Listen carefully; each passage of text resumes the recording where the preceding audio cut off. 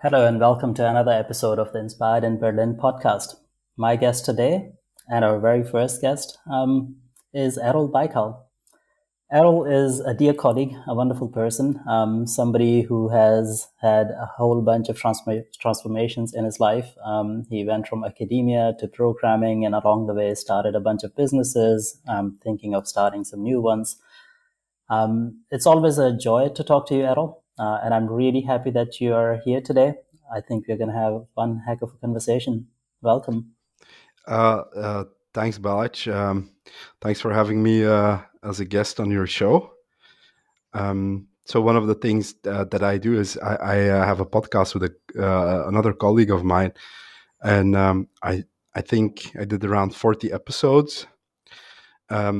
But today I'm nervous. Like I told you before the recording, it's very strange to be on this side, but nice to be here. And thanks for Well, the kind introduction, by the way. always. The nervousness is shared because this is, as I said, the first episode of Inspired with a guest on, and the first one with video. I have no idea how this is going to come out, but I think we're going to be fine. Yeah, pretty sure of that. Awesome. Let's start right away with transformations.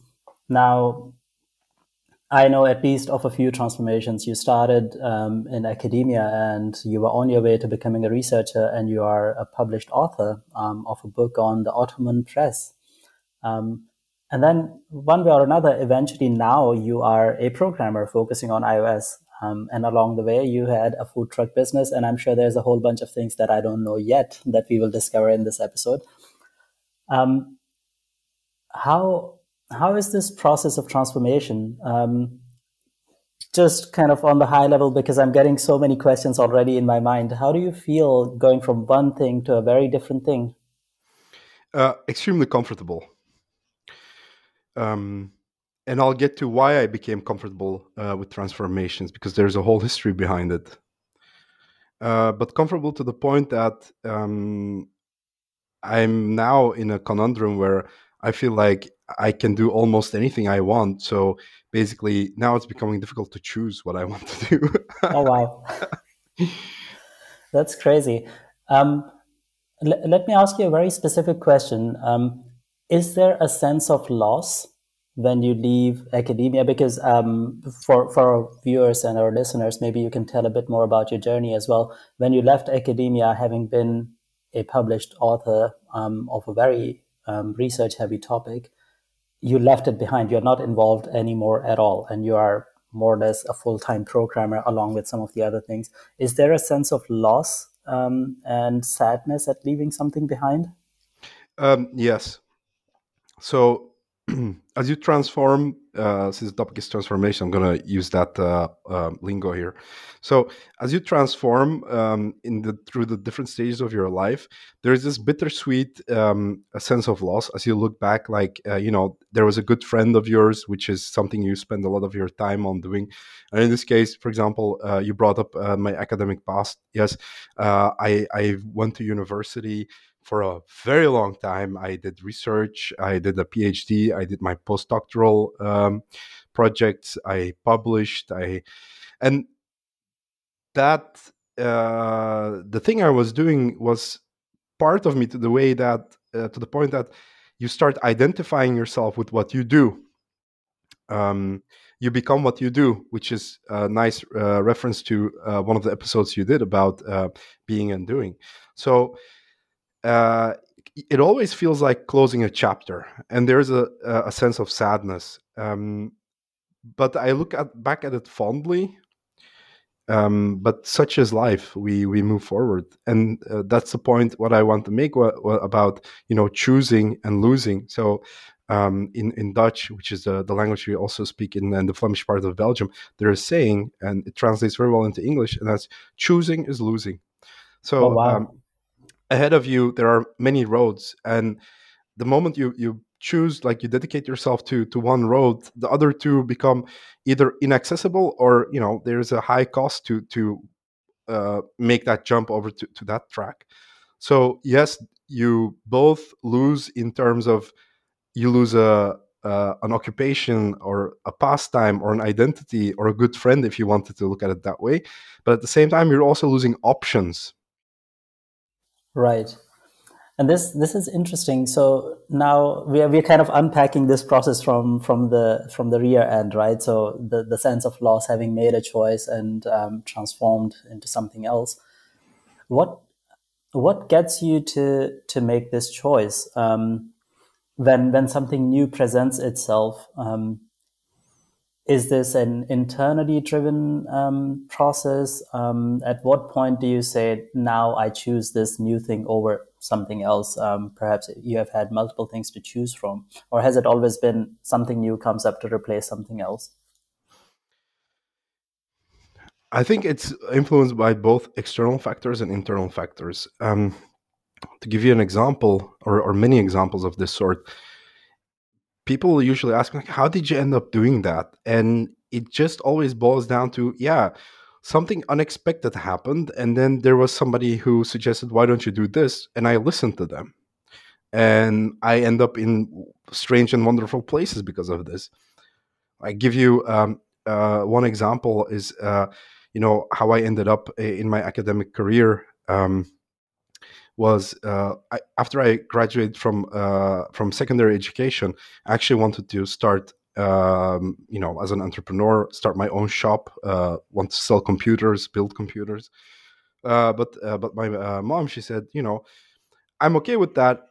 It'd just be nice, like a favor to your mom. Why don't you go and get me a degree, and we'll call it even for for having Okay. she said, this is one request from you. So, and I listened to that, and I ended up doing a PhD in Cambridge. So I tend to take advice from people, and this fits in as the external thing. So other things along that journey, for example, I started my studies actually in computer science, but I thought it was extremely boring. And uh, Okay. 9/11 had happened around that time, and here's an external event where suddenly the question of the Middle East, Islam, religion, etc., was becoming extremely more important in the world we lived in. Right. But before I connected that, as I was searching for what I want to do, I was into philosophy. So I started studying philosophy at university. I stopped computer science, etc. Okay. And one of the professors said during one of the lectures, "Look, philosophy is all about questions, not about answers. If you want answers, you need to go to the theology faculty." And I took that very literally. After that course, I just walked out and walked over to the theology faculty, and Wow. just randomly started talking to somebody there. I'm a smoker. He was smoking, so we're doing the whole smoker thing. Like, you got a light, yeah. What are you doing? And he said, Mhm. "Hey, uh, I'm doing Islamic studies." And I said, "What? What's that?" And he said, "Yeah, there's this whole course at the university about Middle Eastern and Islamic studies." Mhm.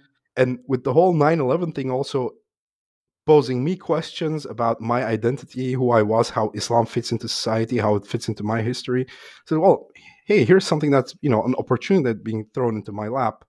And I walked over here, randomly met this person just because the professor said, go to the theology faculty. Mhm. So I just attended one of their classes, and here I was studying Middle Eastern studies with a heavy focus on Arabic studies. And then there was the professor who, as I was finishing my degree there, he said, Erol, I would rather you focus on Turkish and Ottoman studies. Mhm. And what did I do? I listened to this person, this professor, and I changed my focus from Arabic studies into Ottoman poetry. And from there on, he said, "Well, it's time for you to go abroad." And he said, "You should go to Cambridge." And so I applied to Cambridge, and the professor who was receiving me there said, "Yeah, yeah, yeah, come on over. You can do your Ottoman poetry stuff here." So Mhm. I go over there, and the day I arrive, she says, "Well, after the whole application process and acceptance process, she says, well, here's the thing. You can't do Ottoman poetry here. I'm going to need you to focus on history." So I said, "Yeah, sure, why not? Here's somebody who's knowledgeable, and they see something in me. I'll follow that." Then I wanted, after my master's degree, I had no intention of doing a PhD, but this professor and some of my friends there were saying, you should do a PhD. So I was looking into doing a PhD in migration studies at Oxford, but then my professor in Cambridge said, "No, no, I want you to stay here." So I said, okay. Okay. So there's a lot of, for me personally, um, listening to people along the way, who, like, people who I think are knowledgeable and intelligent and definitely further in life than I am, and taking their advice seriously. This usually launches me into a path of transformation. Wow. It's a fascinating journey, because there are so many questions that come up, but I want to focus on this thing of listening to other people, because as I coach people, as well as what I've heard from other people, and also in my own journey, when we are left to our own devices, oftentimes this process of choosing can be very paralyzing. And I see a whole lot of people kind of going in circles, knowing all the facts, kind of having even a stated intention to transform or make a choice, still take a whole lot of time to get through that process. And I always talk about getting support, because going through any transformation is not easy. You seem to have mastered this art one way or another, where you just right away start from listening to somebody else and diving right in. Um, do you ever have any doubts? Yeah, definitely. So the thing I was going to say to that is, no, I admire people who know what they want to do in their lives, and I respect them a lot. Even for things where, as a society, we might not respect those choices, but I do. Like, if you know what you want to do with your life, even if there's no status attached to that, but you really want to do that, you dedicate yourself to that, that's wonderful. Now, me, I'm almost 40. I still don't know what I want to do with my life. So therefore, I'm susceptible to changing. So a lot of transformation means here's somebody who, you know, doesn't really know what they want to do with their life. And I think the fact that I listen to people is because I feel otherwise lost. And Interesting. um, having guides along the way is just a fantastic thing to have. If I had not listened to people around me, who knows where I might have ended up. But I had the need for guidance. And I don't say everybody needs that. Like I said, there are people who are very dedicated and driven. They know where their compass is pointing. I don't. I'm just like a leaf being blown around in the wind, but I'm perfectly okay with that. I enjoy life this way. I'm just ready to be surprised. Wow, that's impressive. So you don't seem like a person who has trouble with motivation. Then you get your guidance and off you go. Or is there something to it? Do you have something that you use to motivate yourself? Do you find yourself reflecting on that, or are you the go getter? You see a target and off you go. Um, First, I want to talk about why I think I'm not afraid of transformation. And this to do Okay. historically with the fact that I moved a lot when I was a kid. And moving around a lot meant changing homes, changing cities, changing schools. And these were terribly difficult times in my life. Imagine you're in kindergarten and you're leaving all your friends behind, or you're in going into secondary education. You switch schools and you move cities. You're a teenager trying to fit into this crowd, into that crowd. I did high school in 3 different schools. Perhaps you can tell our listeners a bit more about where you and maybe some of these transformations. So you grew up in and around Antwerp, or? Yeah, I mean, just most of my life has been in and around the province of Antwerp. This is correct. So I was born in a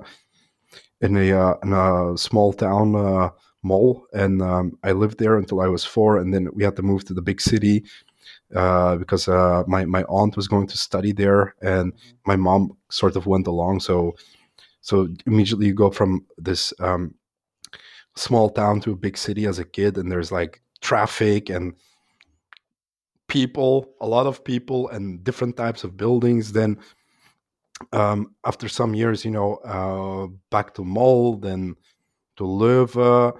Then I went to Canada. Then I went to the United Kingdom, lived in Turkey, came back, and in among all those things, there's always this one constant of constantly changing where I was. And the traumatic nature of changing one's environment in terms of geography and therefore also surroundings. I lived through that a lot as a kid, and although initially those are very traumatic times, you do learn one thing, and that is that it's not the end of the world, and these are actually opportunities. So you lose things, but new things open. And I think that's Right. where I learned that the only constant thing in your life is yourself. And wherever you go, just make the best of it for yourself. And uh, I know some people, like many people I know, like they're born in a village or a town, and they live their whole lives there. Mm-hmm. So imagine somebody like that, aside from holidays, never leaving their town, always the same friends, always the same environments. They if they're, for example, let's say 30, and you now ask them like, okay, now it's time to transform, they might be more scared of jumping into the pool. An analogy which I see is for example in Lord of the Rings. In when Frodo leaves the Shire and he goes on an entire adventure, the epilogue, or the final parts of the book, is he comes back and he doesn't feel like he fits there anymore. That's Right. something I actually experienced myself. Mm-hmm. So you leave your town and you travel the world and you come back, and like what happened to me, I came back to my small town after several tramps abroad, and you just realize everything is exactly like I left it behind. It's the same topics, it's the same things going on, and this is beautiful. So there's Mm-hmm. this constant thing evolving there. Mm-hmm. But for you, you come back with many more perspectives, and having seen uh, many more surroundings, Yeah. you start to see it as a box, and it starts to feel cramped. Whereas for Right. those people, that might be their entire universe, but this is a single universe in a series of like there's this multiverse of small surroundings or communities or whatever. Yeah. And the reason why I'm really stressing this, Balaj, is because I'm personally convinced that this lies at the root of my ability, or I'll call it ability, to just say, you know what, um, I'm just going to do something completely different that I never thought about doing, or because why? It's not the end of the world. You've been through those traumas and you've survived every one of them, and you came out stronger, and you realize that loss brings opportunities for new things. Wow. That's a very poetic and beautiful way of putting it. Loss brings opportunities for new things. Amazing. Um, you mentioned kind of people living in a box. Now, we took the example of people living perhaps in a smaller place where there's not much change. But I think it's also true for people living in big cities. Oftentimes we create our own boxes and we live within that box of familiarity where there's not too much change, and we naturally avoid any change because, well, it forces you to lose something and discover a new opportunity without any guarantees. So there's a bit of that staying in a box thing, but the other part you mentioned, kind of being comfortable with change, um, is it something that you see as a matter of practice in some way? Kind of circumstances just kept you Exactly. practicing this change. That was the point that I was trying to make. I think everybody has it in their as long as they practice it, everybody can learn to change. It's an And it's an I had a lot of practice at a young age. So for me now, is if tomorrow I'd say, okay, I'm going to move to the United States, on the spur of the moment thing, and my wife agrees, and okay, we'll put the kids. It it's on the table for me. It's like, why not? Wow. What a sense of freedom it must be to not be limited by anything or most things that most people really feel limited by. Like, I want to just say two things here. I hope I don't forget them. So, like my life, my internal world, my thought is just like not very well organized. It can, can go wherever the day takes me, and that's not always a good thing. So, I don't want to say good or bad. I want to say different. So, in society or in world, like in human civilization, you know, there are different types of people, and we need to have different types of people. So if I enjoy the fact that I can immerse myself into these different boxes, that's because other people build those boxes. I'm not a box builder, I'm a box explorer. But without those people that build those boxes, there's nothing for me to explore. But you also need explorers. Why? If you're, imagine as cave dwelling beings, like you always need that person who's like, it's all okay here. I'm just gonna go see what's behind that mountain, okay? Right. And not everybody is cut out for that, and not everybody should be. We shouldn't, like, the goal is not to say to everybody, you should go out and explore or transform, etc. We just need to appreciate the fact that people come in different flavors, but the flavor, how much of it is genetic, as how much of it is something you practiced and you're like, oh, I'm pretty good at this, and you take that with me, that I don't know. Can everybody learn to accept change? Yes. You're forced to at points in your life. You're going to lose somebody you love, your parents, your spouse, your children. This is huge changes, and everybody's met with that. Yeah. But the frequency of those life altering changes, and the size of those life altering changes, and when they occur in your life, will obviously have an impact on who you are, whether or not you have it in you. There's a difference between the talent and the practice, right? Some people Right. are more talented, and a little bit of practice takes them there. Mm-hmm. That's a different topic altogether. But should everybody be striving to be a transformer, like an Optimus Prime type of thing? I would say I don't say yes, because I don't know for a fact whether my life is better than somebody who just builds a box or contributes to the box. Mm-hmm. It's an interesting. Well, I agree with you, and it's a topic that I've been thinking about actually the last couple of days, because I was thinking about it in terms of I seem to have become a person who likes to do a lot of things and gains a lot of energy out of it. And it kind of, in a way, that ability of being comfortable with change, or being able to distribute your focus across many different things, is a very interesting and useful skill to have. But does everybody have to be like that?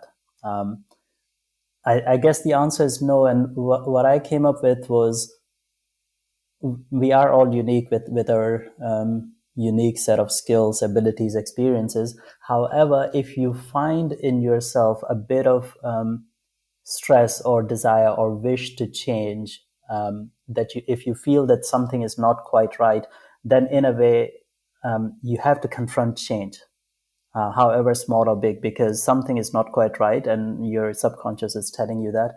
In that moment, it becomes crucially important to have this skill, and the more of it you have, the easier it is going to be to transform. And transformation doesn't, again, necessarily have to be easy, but it is a process of getting somewhere else. And what I'm personally interested in, people kind of living and expressing themselves fully. So a transformation is kind of like a in-between limbo-ish process. And so I'm like, if it is something that you ever feel the need for, then go ahead and get all the skills you can. It is not necessarily going to make your life easier or happier, but it is definitely going to add a lot more meaning to it, and perhaps put you in a place that you can't even imagine yet. So this was a bit of a stream of consciousness. The thing with transformation is, I think to some extent, transformation is forced upon us. As you said, there are certain things that are simply not in our control. 9/11 happening, you mentioned that had such an impact on so many people across the world who perhaps couldn't put New York on a map before, or didn't know how many people a passenger aircraft can carry, or had no clue what some of the perpetrators were up to before. Like there was so much newness that happened and impact that happened as a result of that. That was on a world level. You can have tsunamis and Chernobyl blowing up and creating a change across the globe in how we create energy. There are certain things that happen on that level, and then on a personal level, you might lose a loved one or a friend. You might want to say maybe like there's push to change and pull to change, right? Exactly, and the push to change is almost a given, and You that's cannot why escape from it. Yeah. you cannot escape from it. And to some extent, then having a bit of exposure to it, or exposing yourself to it, is kind of like gaining a life skill. Hopefully you will not need it in extreme amounts. Hopefully change will be kind of small and incremental, which happens for us every single day. We get older, our physiology changes, and thereby some of the things we can and cannot do. But if you will ever need it, with COVID or etc., that it helps to have that skill to some extent, or at least to have reflected upon it to see, are you so set in your ways that any change will really put you in panic mode? And then you would have to basically have the traumatic experience of transformation and not necessarily a positive one. I think from that point of view, it's almost something, a bit of exploration on purpose. Sounds like a really good idea to me. To me as well.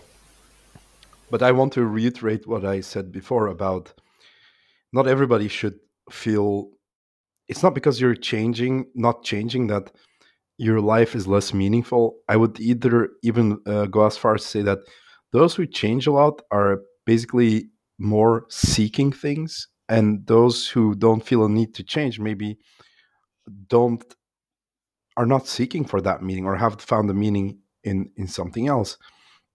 For me, I mean, let's say you're in a terrible situation, and I feel, and you feel, and other people feel you're in a terrible situation. Let's get an example. Let's say you're in a relationship with an abusive spouse, and there's physical violence involved, and so that's like a horrible situation, right? Or maybe something different is where you're in a job where maybe you're being bullied at your job for for whatever reason, and it's taking to places where you're feeling incredibly dark, or there's something with your health. You need to maybe pick up more exercise because of this and that reason. Now, for the outside spectators to your life, many of them might come to you and say, you need to, transform who you are or your surroundings to change this thing. And you would, maybe you wouldn't. My point is that whatever you choose to do, that is your story. And choosing not to change or being afraid of the change does not make your life less valuable or less well lived. Like, if we're going to give people points, like, you don't get extra points in life for having transformed more often. The life of somebody who goes through suffering has its own poetic beauty, and their inability to change only adds more bittersweetness to that little strand of experience running through the universe, and we might feel sorry for them, but at the same time, those type of people also make this world a beautiful place. In all the tragedy that exists within it, we get inspired by them, We get emotional looking at those situations. They make us more into humans. So the transformation as a tool towards a perfect life, I think, is not something that I would prescribe, because changing yourself, transforming yourself, is not going to take you to the perfect life. You're basically, like I said, the only constant is yourself. You transform, but yourself, or you might say, argue, change as well, but you're not going to get to the point where you think, oh yeah, I changed a lot, now this is where I am. No, the exact opposite is going to happen. You start changing and it becomes addictive, and suddenly you're addicted to change. So you're going to be restless. You're going to still be wondering, oh, let's find the next mountain, let's find the next mountain. And your death is going to be what is caused by your transformation. You're more likely to fall off a cliff because you're one of those, I'm going to see what's there. I want change. I want transformation.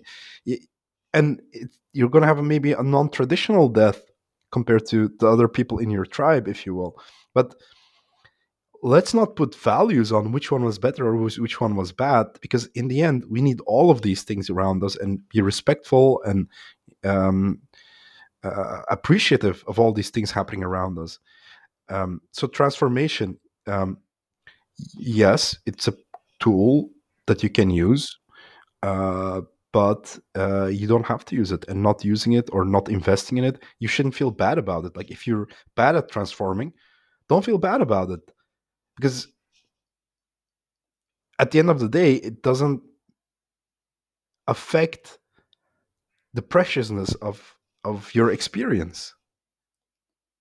Is this too out there what I'm saying? I don't know, Balach. You always bring this type of stuff out of me. No, this is perfect. This is perfect. Thank you for putting it that way. And I think this is something that we often forget. We end up glorifying one way of being over another. The novice monks or Buddhists would look at someone like you and me and would be like, these guys are chasing after things all day long. Wouldn't it be nice for them if they could just learn to sit still for a few hours? Mm-hmm. And the novice coach in me would be like, but I see you suffering. I'm here to support you. Mm-hmm. Let's get you transforming. And kind of putting a value on the opposite side, but there is beauty to you as a living being to begin with, and it is of such extent that nothing else can eclipse it. Perhaps that kind of from a value point of view, life and you are valuable and equally valuable. Perhaps your actions could be judged, and for that we have enough judges out there and social norms. So you and I don't have to be that. I do agree. It is about who you are, not necessarily what you do outwardly that gives meaning to your life. There is something that I think about, as I said, especially the last couple of days, this idea of being somebody who's actively doing a lot of things and transforming versus somebody who's much more stable and also seemingly at peace. And a lot of us tend to want peace. So in a way, perhaps the peaceful and more stable person is more valuable. But no, let's go back. This idea of living your full expression, this is something that I wish for everybody. Now, it may be that your full expression is transforming and trying new things. And perhaps there's a bit of truth to being addicted to change, because that's what you did for a long time and it's harder for you to sit still. But regardless, if that is your full expression, great. If somebody else's full expression is to consciously choose to remain stable, Mm-hmm. then for me, there's equal value. I think where I draw the line is if you're suffering, whether through activity or inactivity, is where kind of it goes to my heart. And then I go like, but can't we help you, and not all change has to be external. Maybe it is just internal change, but there is kind of a need for change because you're suffering. And that is why in some way you must confront this demon. So there has to be something to it, and kind of Okay, it's let's boil people's lives down to TV. So let's say you have one of those old TVs and it just receives one station, and you get to watch one program. You don't even get to choose what's on. You're just watching it. okay. And on the other end, you got somebody who's got Netflix, Disney Plus, Apple TV Plus, HBO Max, and let's measure the experience joy that these people get out of these two circumstances. The dilution of experience through the availability of choice actually prevents the the object from experiencing what they do properly. And I'll give you the example like this. When you have Netflix and you start watching a movie and it doesn't, you don't like it in the first 5 minutes, like, ain't nobody got time for this. Just click it off, go to the next one, right? Been there, done that. Often. Now, let's meet somewhere in the middle. Back in the days, like when you used to go to the video rental store, and you look at the boxes, and you're like, oh, this is interesting. You brought back 3 cassette tapes or DVDs, and you put it in your entertainment system, and you start watching. The first 5 minutes are maybe stupid, but you're like, you know what? I'll just watch it. And at the end, maybe you're like, oh, the first 5 minutes were not so much fun, but I really enjoyed it anyway. You didn't lose out on that, but also you didn't lose out on the idea of, I'm investing a lot of time in this particular choice while there's so many other choices. Right. So we know this as, also let's focus also on the other end of the spectrum. So there's a TV, it's through an antenna aerial, it receives one channel, probably the state thing, but everybody's just looking at this and it's like whatever's coming out of it is magical. It's like, oh man, this is so awesome. Not all of it is exactly cut out to my taste, but I'm learning to appreciate other things because I don't have a choice. I need to look at this and I'm appreciating things which I would not have appreciated. Right. So the Flemish wisdom that says choosing is losing, you can add on to that by saying choice creates loss, in that you're always looking for, potentially always looking for what is best. There was a TED talk about choice being something very detrimental to quality of life. Give the example of buying blue jeans. That, when we were kids, you go to the store, there's like blue jeans, and you put them on. It's like, okay, you're out of the store. Now you go to the mall, and there's like 5 stores selling each 40 different blue jeans, like bootleg, whatever, like loose fit, all those mumbo, like stonewashed. So your journey does not end until you pick the blue jeans where you say, okay, this is good enough. Yeah. But you leave the mall thinking, if I have sought a bit harder, I was going to find the perfect one. Yeah. So this is the price you pay for choice. And therefore, when you ask me, Erol, transformation, you're good at it, that's a good thing. You sort of, you paint it positively, and I'm just trying to counterweight it with saying, at the beginning I said something along the lines of, the position I'm in now is, think of all those things that I could be doing, and now I'm doing this. Should I not be doing something else? Right. And that's also another wonderful place to be in. Mm-hmm. I want to take it into a particular direction. But before I do, I want to tell you, I grew up with all of the things you mentioned. I grew up with one state channel on a very small TV, and that's all you got. And I was very happy with it. We used to get 10 minutes of cartoons in the morning, and they were the best cartoons I've ever seen. I can't even remember the name anymore, but I remember the images. And I went through the blue jeans process as well. I grew up in Pakistan. Everything was a bit delayed in getting there. And now I go through the Netflix experience. And just yesterday, we were watching a movie on Netflix, and after 5 minutes, after 2 minutes, we were like, let's give it 2 more minutes, and after 5 minutes, you're like, nope, cut. Um, and there's just way too much choice. In a way, we have to live with this every day. Do we watch a TED talk, or do we check out what's new on Netflix, or should we try this series, or should we go for a movie, or should we read a book, or should we listen to a podcast? It's just way too much. And in a way, a lot of the issues that we talk about, this kind of um, analysis paralysis, too many choices, having kind of becoming addicted to change, or having to put up even a facade that you are this transformer person, because that is what people around you value. It's all stems from kind of the modern world that we live in, and perhaps life was perhaps not necessarily easier, but simpler before, or when you can make it so right now. Having said that, now that we live in this world where there are a lot of choices, and you find yourself in this situation where you're like, oh, I could be doing something else. I could be living somewhere else. It could be a different company where I work. It could be a different business I could work. It could be a different type of food that I could be presenting at my food truck. How do you choose? Is there some sort of a criteria or combination of Okay. criterias? Okay, I'm going to respond to that question. Please remind me if I forget to respond to that. But I want to add something about choice and doing things in life as well.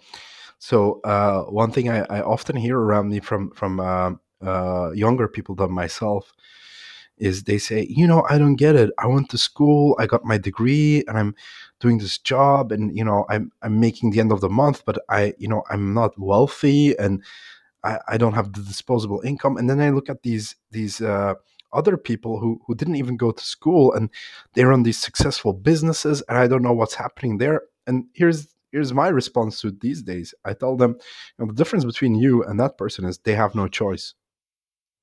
You can do, like, if your current employer, you don't like it, you go to work somewhere else. You got choices. They don't, because they don't have choices. For example, somebody starts a car wash. They put together the money to invest in the thing, and they dedicate themselves to that. Like, there's nothing else in the world, because this person knows, like, I have no options. It's either this, or I'm going to work in the factory, or something. They put 100% of themselves into that choice. Right. Therefore, if you limit choices, you get more focus. And an outcome of that is where you see that people with fewer choices, if you value, wealth, they might end up getting farther ahead of you, because they didn't have the option to choose. So I just want to balance, choice versus no choice. Now, coming back to your question, the way I choose the things I do, like I said, it's completely random. Man, I have no clue what I'm doing with my life. Absolutely none at all. And the funny thing is, people come to me and they sort of have the impression that I got my stuff together. No, I absolutely don't. I'm just completely random, like I said, like a leaf in the wind. I get blown left and right. I wish, I have a goal in life. There is this one thing I really want, which is I want to, before I die, hopefully, I want to open my own school, but like completely, in the style which I think education should be in, for impoverished families as well. Creating opportunities, creating this new group of adventurers, if you will. But aside from that, you know, what are my goals in life? I think they're pretty basic and very uninspiring. I want to make a lot of money, because I like things. I'm sorry. You can hate me for all you want, but I like my big TVs, and if I could get a bigger TV, I'd get one. I like cars. I like eating at fancy restaurants. I like going on holidays. I like living in a nice house. I like, not much into clothes, but I like shiny things and objects. And maybe that is what's driving me to come to decisions about, what's my next transformation is going to be. Right now, I'm in a state in my life where I try to think what's going to generate more income for me. Okay. Whereas if you were to ask me this question like 10 years ago, so the randomness factor is still in there. While I was doing my studies, I was led on this path by a like my mother said, you should go study. And then this whole concept in my family of seeking knowledge as the goal itself, not like what's at the end of the road. Because a lot of people used to ask, what's at, like, once you graduate from whatever stupid thing you're studying, what kind of job are you going to do? I said, I don't really care. Mm-hmm. And at that point, my drive was absolutely not materialistic. But I went through 10 years of that where I said, my focus is not materialistic. Towards, as I was about to graduate, the question came more to the foreground. Like, I did all these things, and, I worked to pay for my studies. I got into a little bit of debt. How am I going to pay these things back? Mm-hmm. Then materialism became more important. And right now I'm in that phase. And another thing in my life right now is the fact that I have family and children. And so any transformation is basically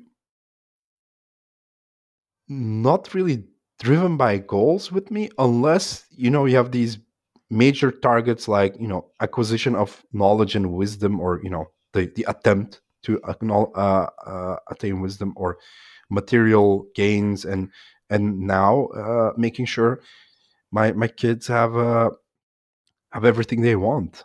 um I'm sorry, Balach, I'm a pretty simple simple person.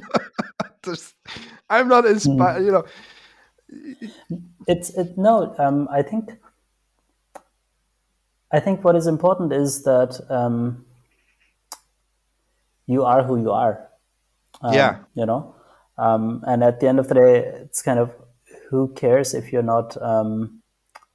You made it sound as if your life is all about money right now, but you're not chasing billions of dollars. You're not opening up all sorts of new ventures and trying to raise money and build unicorns left, right, and center. It is still a very normal human drive with certain responsibilities to and a wish to live a relatively comfortable life, and that's absolutely fine. Because one of the things that drives me, and I want to really, I hope I'm able to maintain that thread with Inspired and with everything else I do, is kind of putting things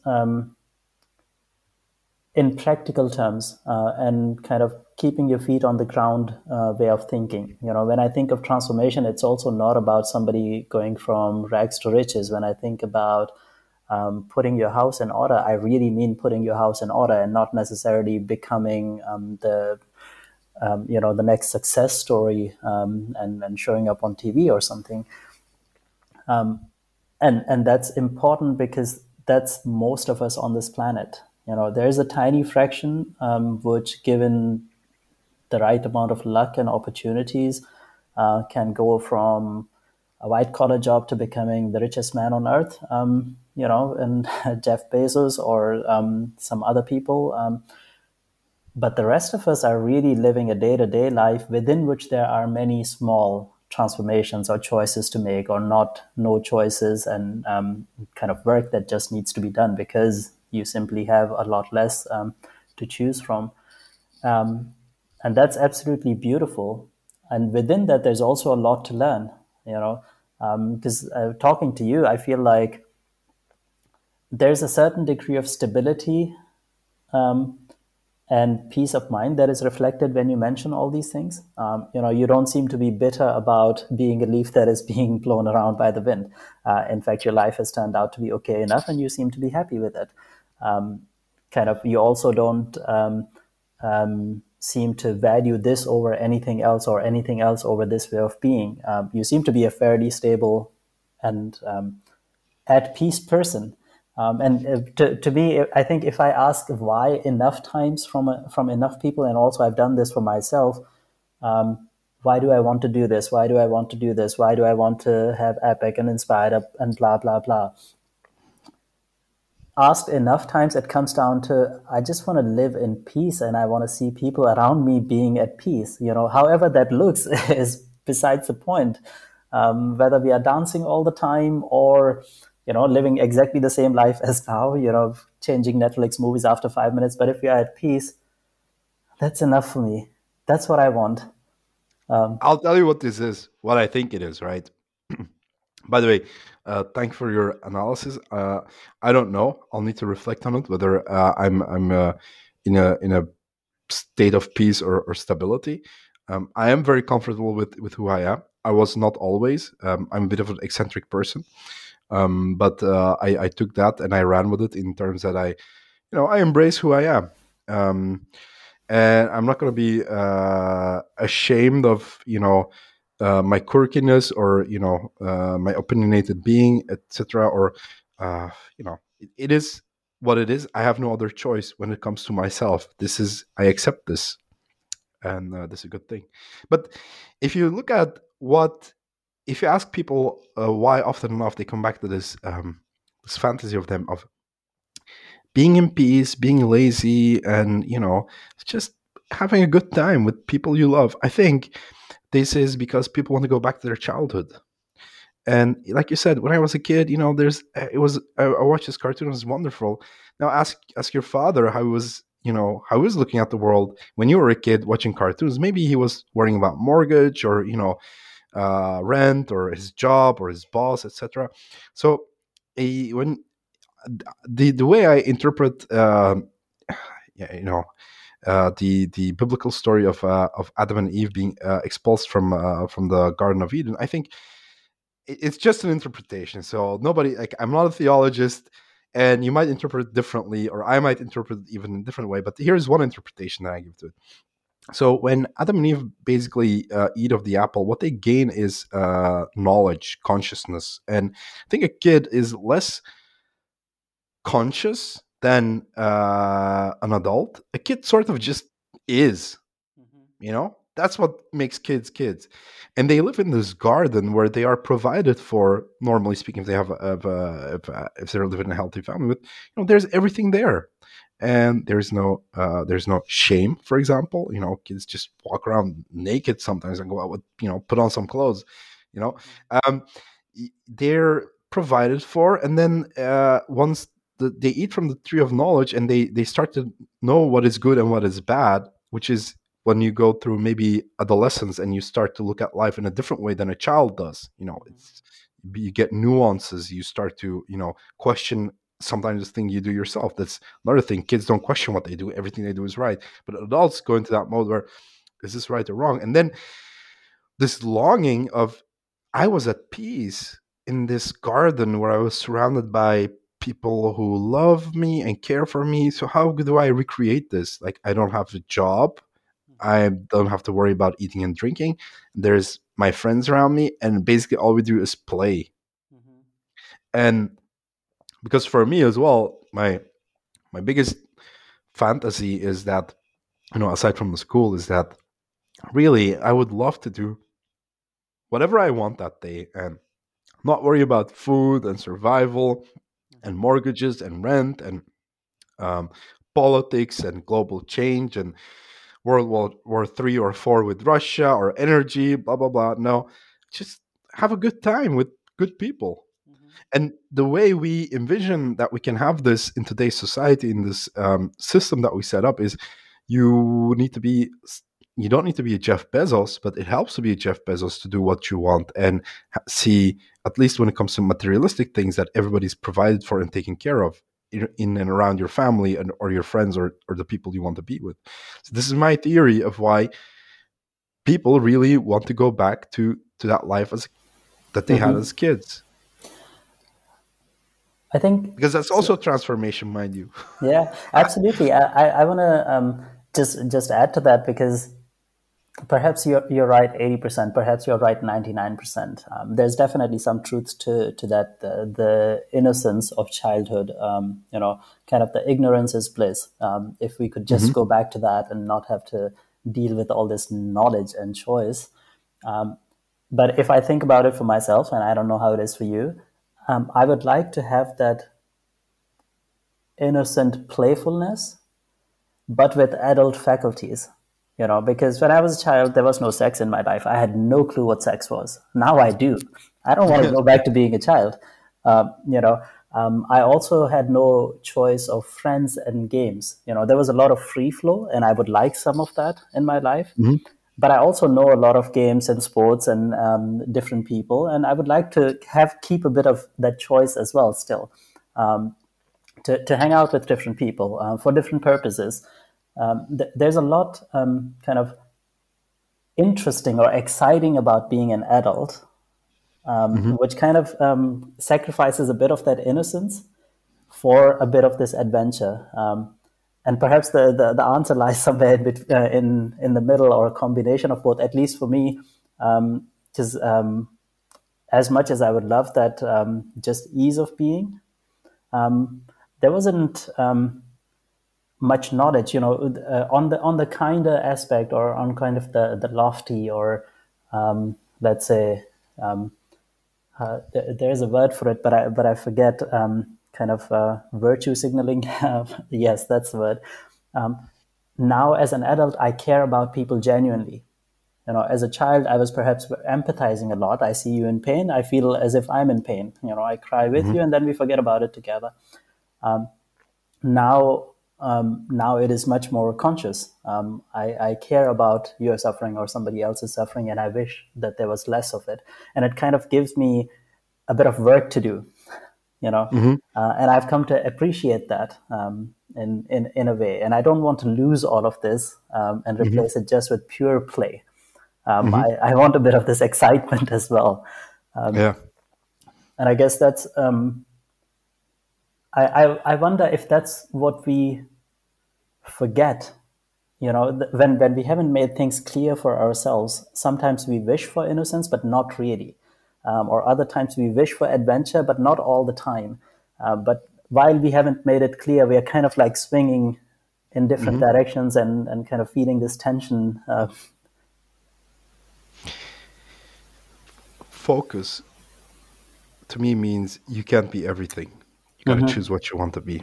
And I really liked your example and the things you brought up, because it made me think again of transformation comes at a cost. So the loss, you say you wave goodbye to some things. You had a chapter as a child, and you look back at it fondly, and like that was awesome. And you sometimes also romanticize those things.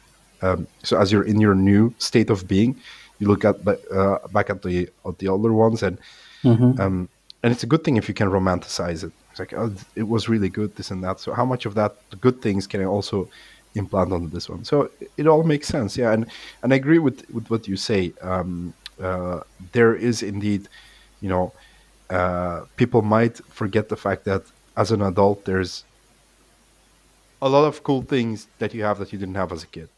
Mhm. But I think what people miss from their childhood is the things they don't have as an adult, and that is what, no worries, Yeah. no worries. Like, people take care of you. What are we gonna eat? Yeah, whatever. Or you're gonna like, hey, I want to eat spaghetti, and if you say it often enough, there's gonna be spaghetti on the table. How? What kind of life is that? Like, oh, I want this, and you keep repeating it enough, you're gonna get that. It's pretty dope. That's pretty dope. But yeah, I'm sorry for diluting the conversation as well. Like, I'm pulling you left and right in this whole thing. It's My it's apologies. absolutely beautiful. I wanted to talk to you about food, because you started a food truck business. We're not going to talk about it today because we are coming up to an hour, sadly. We're going to have to do another episode and then another, because I want to talk to you about joy and connection and belonging and setbacks and being a programmer. There's just so much to talk about. Um, but this has been fascinating. It's been very interesting. I want to say one last thing and then let you kind of bring us to a close as you see fit. This thing about childhood and being an adult, in some way there's a given bit of trust as a child. you know you don't consciously have to trust the universe, but you kind of do. You walk around naked and keep asking for spaghetti, and somehow it works out. Sometimes it doesn't, but you forget about it. And you're not kind of keeping tabs on, is daddy going to do this thing, and is mommy going to do this thing, and is grandma going to give me that present that she promised. Kind of somehow there's this natural trust, and as an adult, it's almost as if we have to choose trust in life. regardless of whether we are choosing all the time or somebody else is giving us the advice, but kind of all this anxiety that we run around with. And now we have this added challenge of choosing to trust on top. Yeah. I think that's so funny. It also reminds me, like, yeah, we do trust, and our worries and wants are so different. Like, your worries are, they're on a different scale. And the other day, my friend and I were discussing something, and his daughter was walking around. She was also, like, we were doing a call, and at a certain point, I said, "Hey, looks like your father's gonna be rich very soon. What do you want?" And she just, looks in the camera, and she's like, "I want a cat." Like, kids are fantastic in that their goals and what they want in life is just fascinatingly pure, and she wants a cat. Daddy could be Bezos, doesn't matter, she wants a cat, you And know that's what matters. um so I think, even if we can't go back to being children, we can learn lessons from our children, so that the simple things in life are, sometimes a thing like a cat is worth more than $70 billion on daddy's bank account. So, and also, thanks for having me on the show. You said you wanted to have me a few more times. I'd love to be on the show. Like, it's much more fun to be a guest, I suppose, because I, I get to talk a lot without feeling like, oh man, I should the guest do the speaking. And um, yeah, sure, if I can help, why not? Absolutely. I think this is going to be a whole bunch of fascinating series of topics and series of shows that we're going to do together, one way or another. Thank you, Errol. What a beautiful conversation today, going from transformations to trust, to children, to adults, to choice, to lack of choice. I think for our viewers, let's end on the fact that children are always transforming with a bit of trust and a whole lot of playfulness. And as Errol says, let's learn a bit from them. Know what we want, and if there's an opportunity, just keep repeating it until the universe gives it to you, and ask for help if you need, and forget about it when you want to forget about it. Live a little. I agreed, Balach. You said, you said a lot of things in that conclusion alone. That's like 5 topics right there. Okay. Thank you, Balach. It was nice seeing you again and talking to you again. It's a pleasure. See you soon again. Ciao, Bye. everybody. This episode is made possible by our friends at epicworks.com. Epic is the collaboration software for teams and individuals. It is designed to foster focus, clarity, and collaboration. Check it out at epicworks.com. That is EPEKWORKS, epicworks.com. If you like this episode, please follow the podcast and share it with your friends. For feedback and more about Inspired in Berlin, head over to inspiredinberlin.com. Thank you for your time, and I wish you a beautiful day.